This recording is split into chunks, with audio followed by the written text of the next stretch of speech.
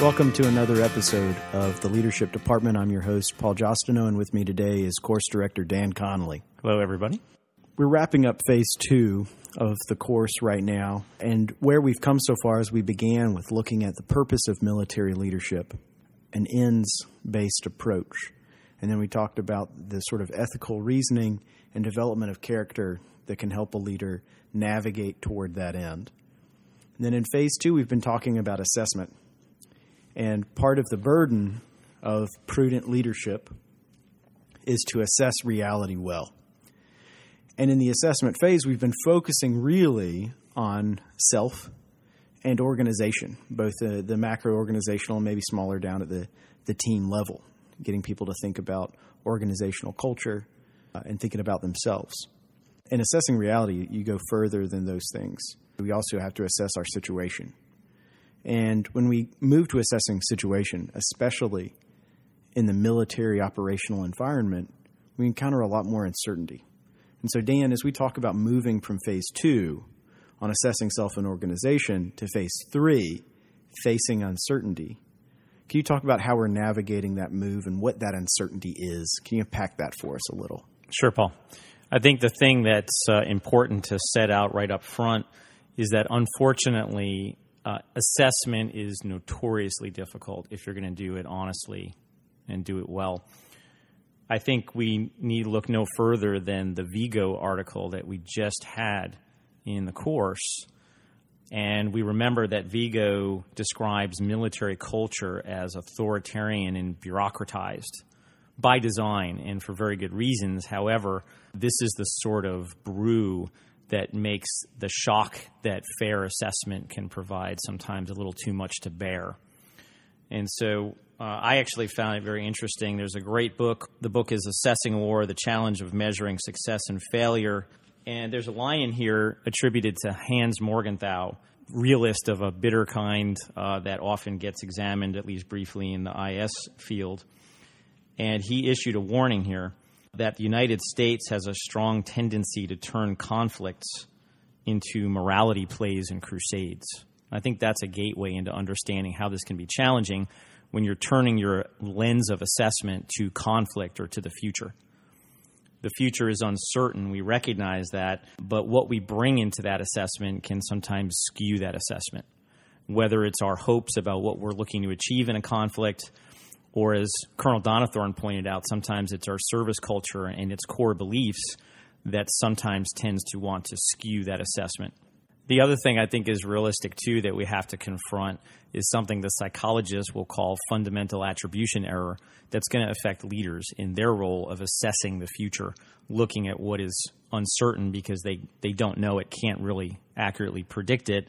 And that's that human tendency that when something goes right, of course, I achieved it. If something goes wrong, it must be someone else's fault. So there's all sorts of inherent challenges to trying to get assessment right.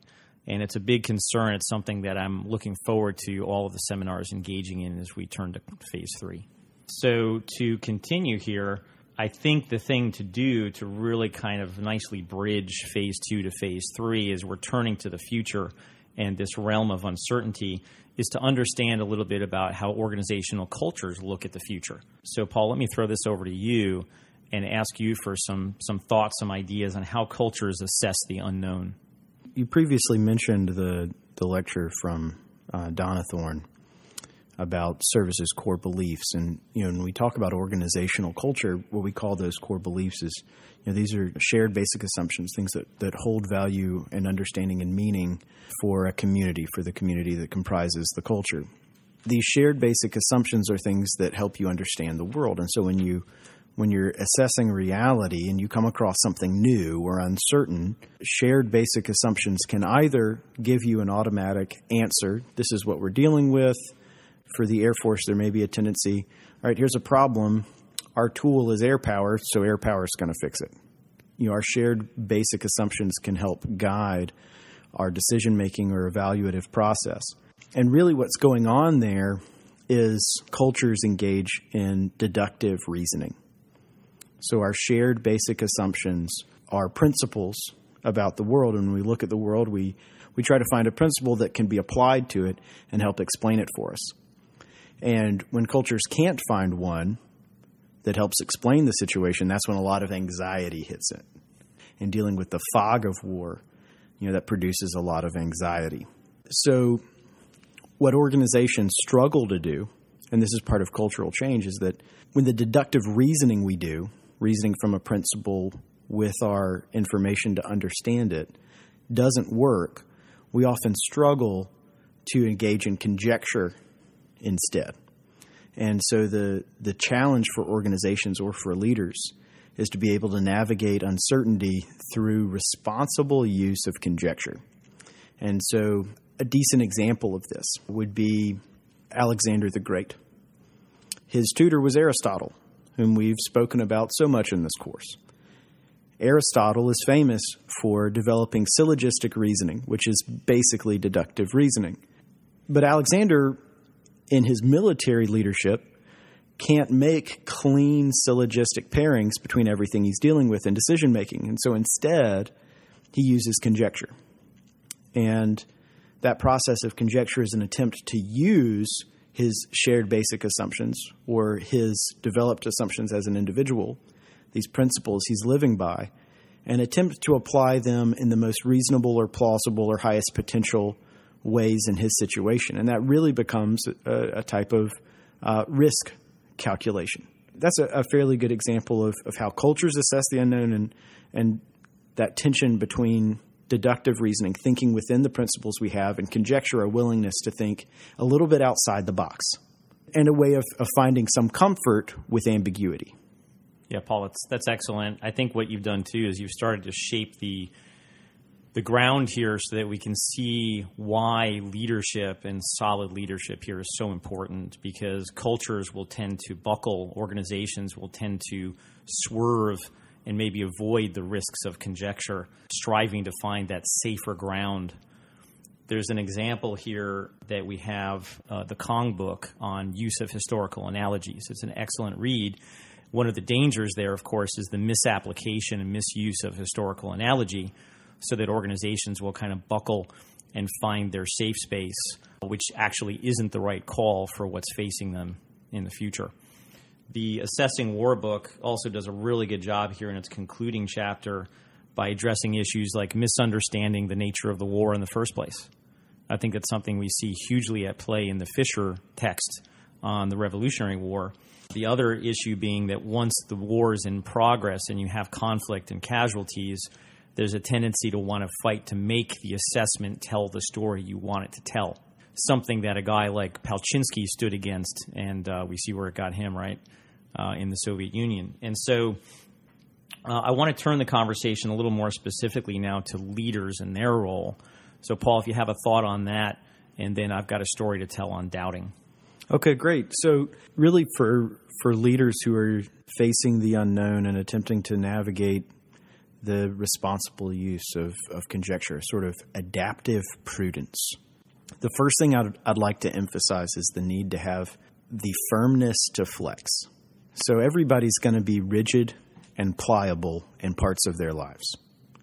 And what we've been challenging in this course is to develop firmness or rigidity around your commitment to character and ethical decision-making. And what that is meant to do is not to create rigidity in your entire life, rigidity in military leadership scenarios, but rather to give you a solid foundation from which to flex and adapt in scenarios that require it, where your shared basic assumptions aren't going to get the job done.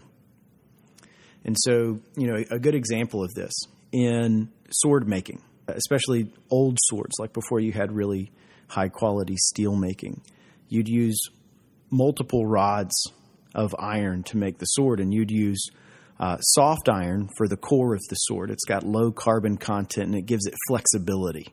But then you use harder iron, getting closer to steel, with a higher carbon content to make the edges. If you had a sword that was too low carbon throughout the entire sword, it bends when it hits something. At the same time, if you have a sword that's fully high carbon the whole way through, it can shatter. And so the importance is having that mixture of firmness and flexibility. And that's what self-assessment is for, is figuring out if I'm pliable in the right places, rigid in the right places. And then the other thing I'd emphasize is that as leaders, it's not just our own firmness to flex. It is leading other people down the same path. So in phase 2, we looked at organizational culture by Edgar Schein.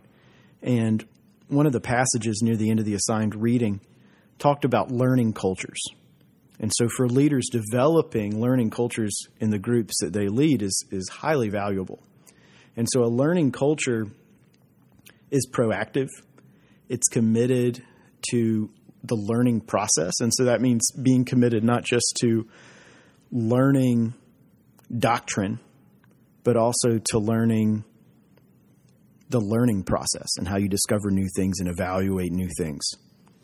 And so there are a lot more components to what a learning culture is. But if we think about it, that idea of being willing and proactive to invest the energy in learning to learning complex evaluation processes, it takes a lot of effort. We may want to prioritize other things, but there's a lot of value in creating that learning culture. And so that's one of the main things a purposeful leader can do for dealing with the unknown, because the truth is, the answer to a problem, you may come up with it. You may be exceptionally brilliant or have the right combination of traits and experiences to answer the problem. But having a learning culture means you've got a team of people who are helping you devise the right option. And they're empowered by the learning culture to bring up those ideas. Yeah, thanks, Paul. That was excellent. I wanted to bring everyone back to doubting, and a quick story on doubting, if we can think back to the Dr. Lassane's book. And why? Because I think he does a nice job as a leader of encapsulating all three phases.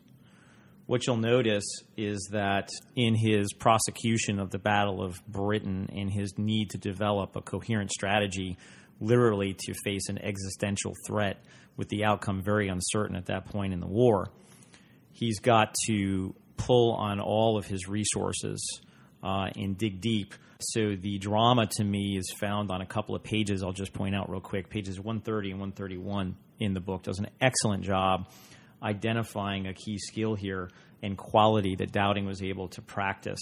And it's a discussion about squadron rotations and the fact that, as it says in the book, Dowding had to violate a widely and traditionally held squadron ethos of how to manage its human resources. Dowding chooses to go against that for the sake of engaging in the Battle of Britain and the defense of the country. And he succeeds, but it was, as the book says, a shot in the dark. And the quality that Lassane identifies is the moral courage that it took to make this choice. We see that same courage on page 118 and 119, in which the book clearly lays out that Dowding had recognized what the enemy strategy was dependent on from a study of that enemy and understanding the German military and its imperatives.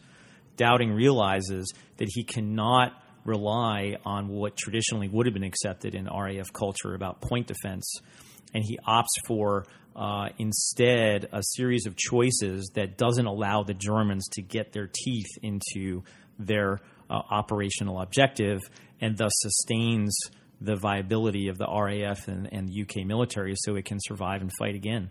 It's a powerful statement about the ability of a leader here in a case to rely on his character in this case and the virtues that go with it in action, dealing with and recognizing his organizational culture and leading that culture and organization into an uncertain future.